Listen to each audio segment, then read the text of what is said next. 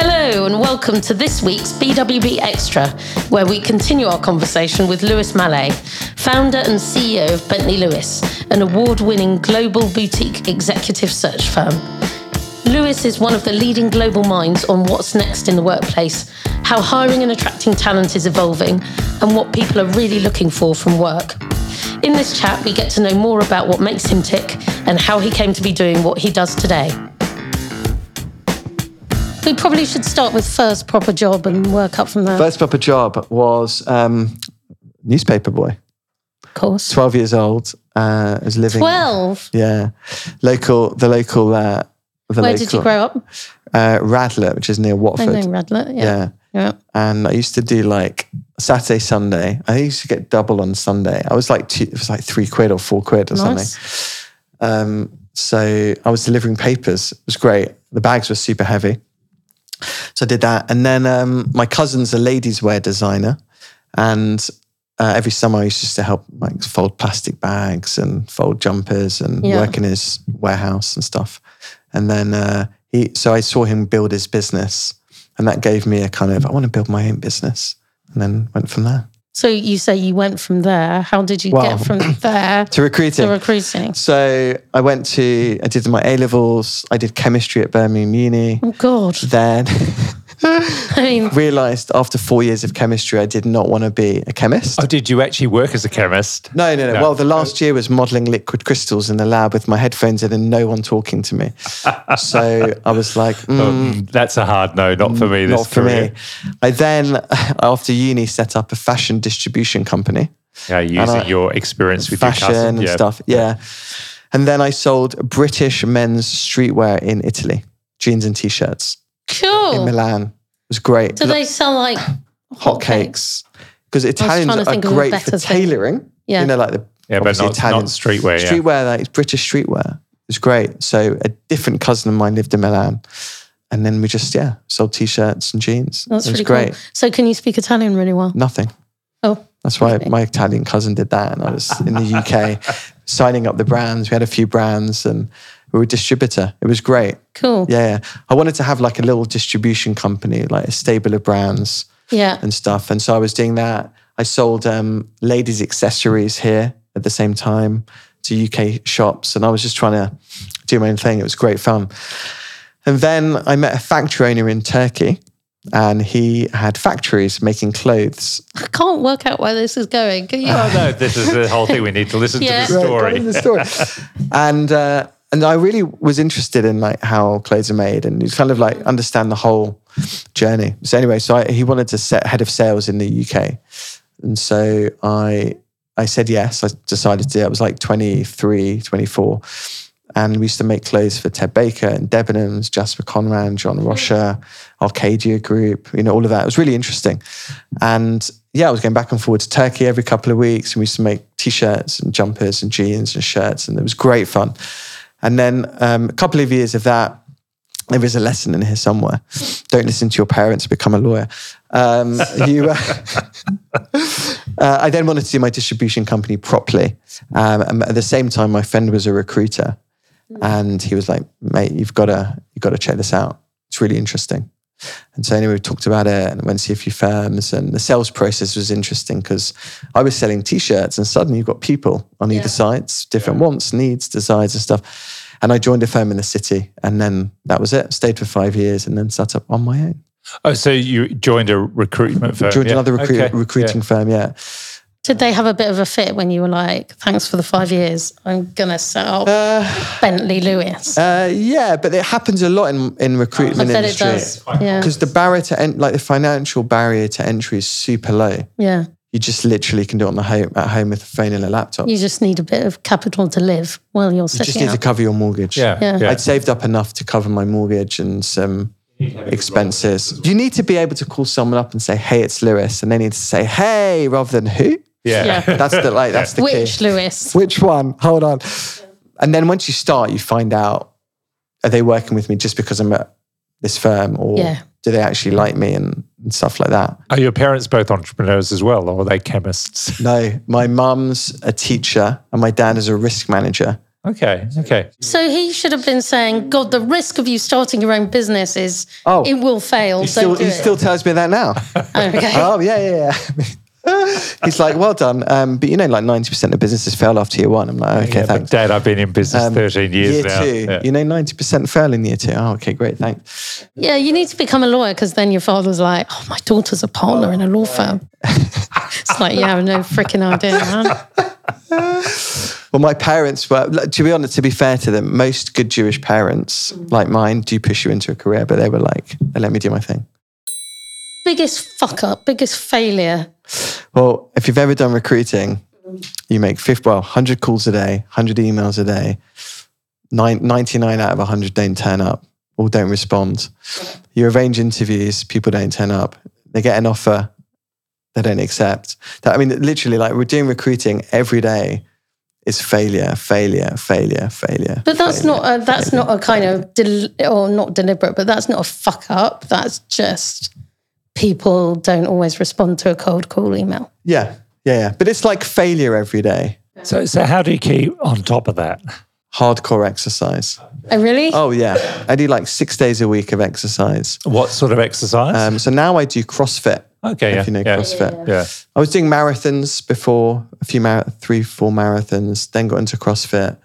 And so do you discover those magical endorphins that everybody always talks about? Doing exercise is the most incredible thing because like it's probably the hardest thing you do all day. Trying to lift up that weight. You, by the way. Oh, really? Yes, mate. Because, like people talk about like difficult, work's difficult, business is difficult, it's challenging, failures, fuck ups, whatever. But when you're lifting weights in the gym and you're just thinking about getting lifting that weight back up, or they're working harder than you, whatever, you'll be able to cope with anything that comes up that day.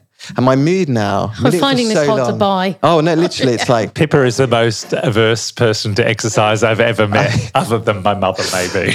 My mood now, maybe this is my personality, but I never get up or down. It can be like a big fuck up or a failure, or someone doesn't take a job, or they don't respond, or they're rude, or whatever. Or if we finally nail the big CEO search we've been working on for... it's just, my mood is always... level. And I think a lot of that is treating yourself well. Yeah. Eat, sleep, exercise. Like you're a pro athlete. Yeah, get that. It's just, I had a friend who was or do have a friend who's an exercise coach. And she would always say, it's really great when you get in the zone, you get the endorphins and you feel great and you clear your mind and all that kind of thing. But, and I haven't done it recently, but I was up until a month or so ago doing about an hour of exercise a day on the exercise bike. Only way I could do it is to do it at home. Box of chocolates in one hand. Do it at home while watching something engrossing on television so I don't have to think about it. Like, so X-Files mostly at the moment. If you go into a group exercise class, you just don't think about anything else. Or like if you like spin or something. Yeah, or spin or CrossFit or HIIT class. And then running I've done like for a long time. And then when you get into your zone of running, it's very meditative. There's the thoughts come in and out your head. It's really, really good. And it makes me cope with anything. Like, my perspective on things that come up in work now is, it's just a thing that happens now and you deal with it. And Lewis, are you a morning exercise person or an evening exercise person? So I do both. Because you're supposed to do morning, time, aren't you? Really, if you have the chance. If I have my preference, I'll do like the 6:30 a.m. thing.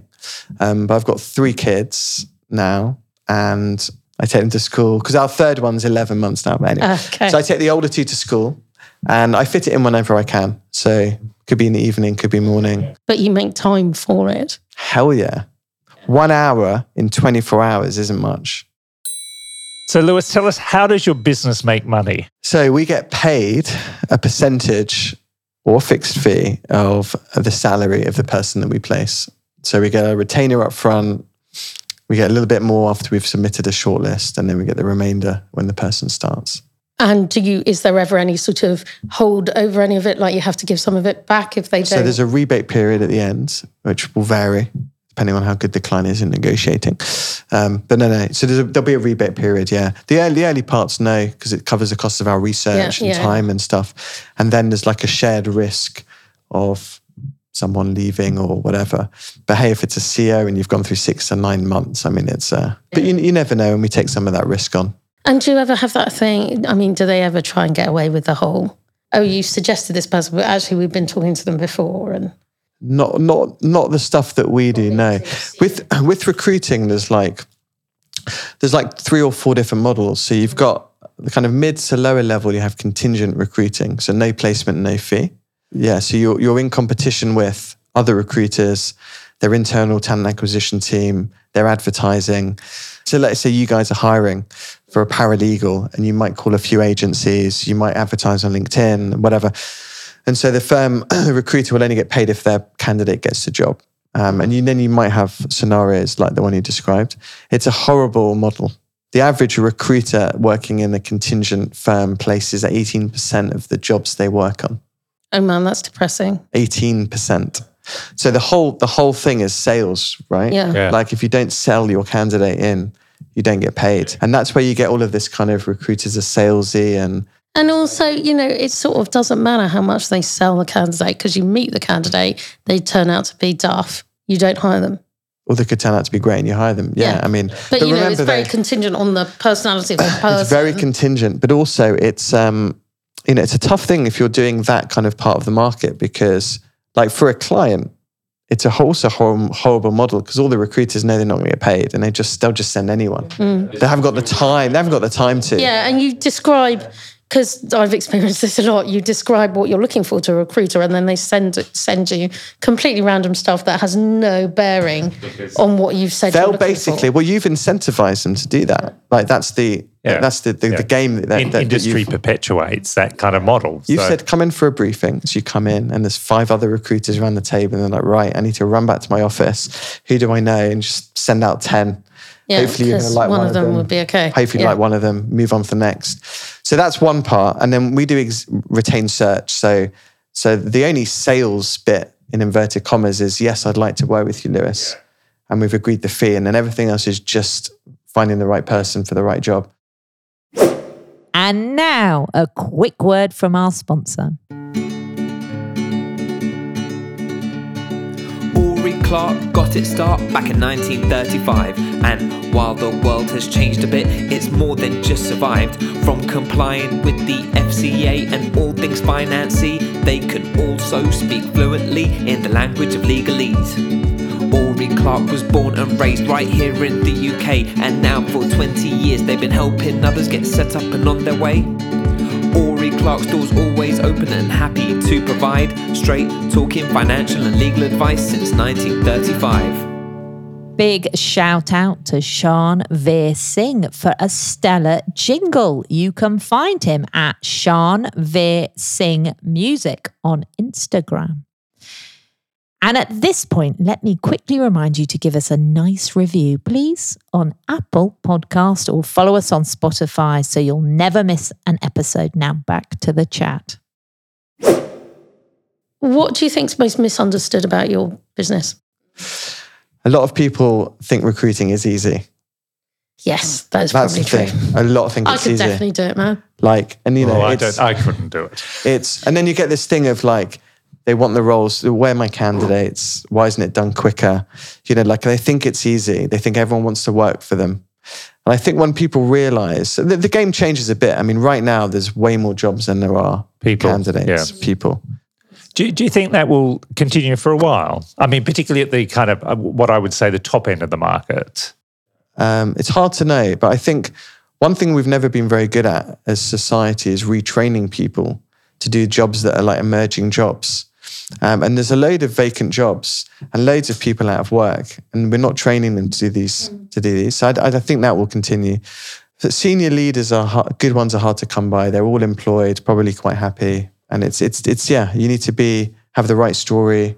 Is it mostly men, or is it getting more diverse? What is most senior placements? It depends on the industry and also the discipline. Like, men and women like different things. And you typically find, say, in HR I knew you were going to say that. A woman in HR. Loads, or, there's just a whole lot. That conversation is pretty complex, I think. Like people have different preferences, life desires, interests and stuff. But the conversation around diversity, inclusion and stuff is one that's certainly in this country that's been going on for a long time. And yeah, like everyone wants a diverse shortlist and things like that. And so what we do is we go through, like, we speak to 200-300 people, and we go through all of them with the client, and they can get a sense of like, how diverse is the talent pool that we're looking at for this particular role. And it might be there's like just loads and loads and loads and loads of women, no men, or the other way around. And so it's it's nuanced, I think.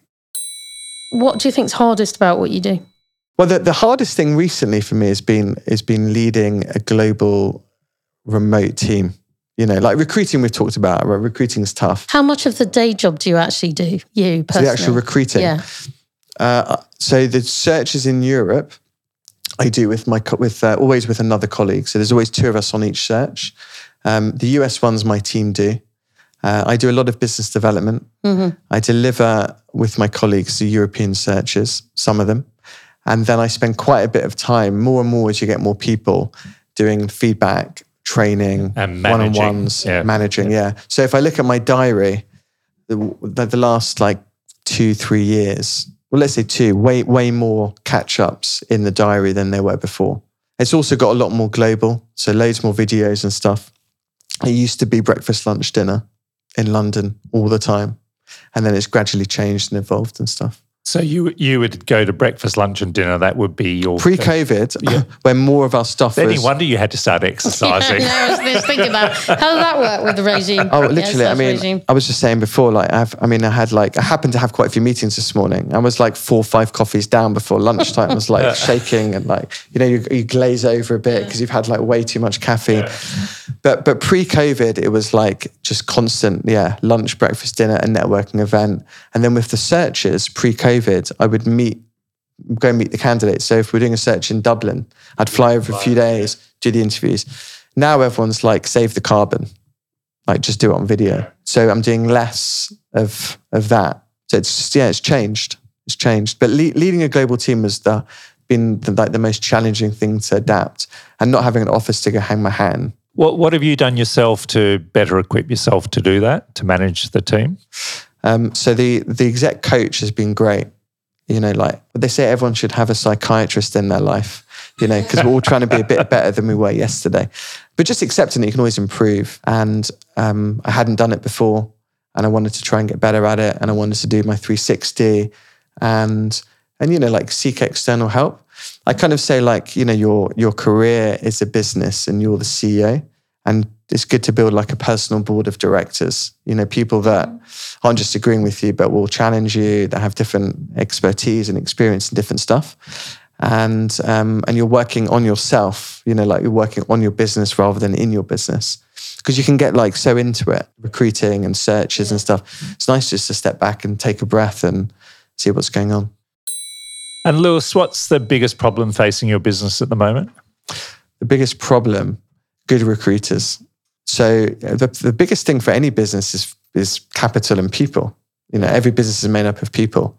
It's hard to recruit, and it's just as hard to recruit for a recruiting firm. For recruiters, yeah. Like finding really good, nice, kind, good recruiters that want to work remote and all of the things that fit into our culture and stuff. That's always challenging. Are there lots of people who are kind of doing that kind of mid-level stuff that you spoke about, which is kind of pretty heartless and kind of, almost factory-like? Do you get lots of applications from people like that who are trying to kind of move up into the kind of better space, if you like? Yeah, so, like you want to get paid for your time. Yeah. Definitely. And there's loads of people, like early on when you're younger, most go into a contingent firm because their models are hire loads of young people. Like it's a tough game. When I started... there were firms, which I will not mention. If you didn't make 100 calls a day, no chair the next day. Oh, God. One friend got their phone sellotaped to their head because they weren't making enough calls. Oh, my God. And then a friend of mine, he was, we used to work with him, my old firm. He moved to another firm, which I will not mention. He was on a floor of like 200 people. And there was a table like this, like five, 6 seats round. And they had the little headsets on, like the little microphone. Little call center ones. So he'd gone to the toilet and his manager on the desk took his headset, put mayonnaise in the earpiece.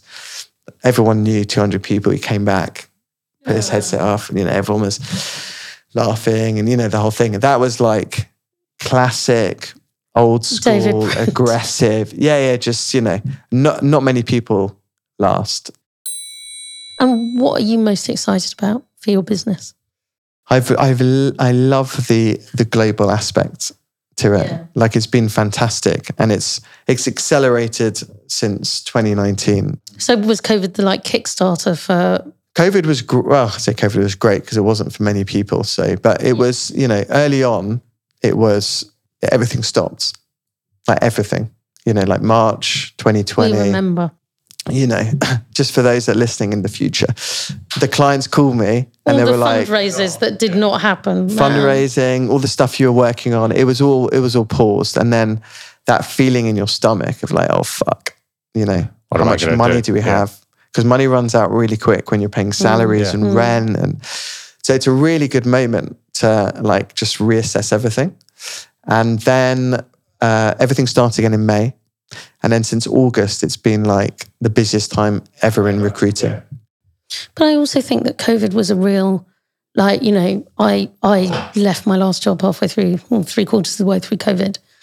And I think it was a real point at which people sat back and looked at what they were doing and looked at their lives and went, do I actually want to be doing this job?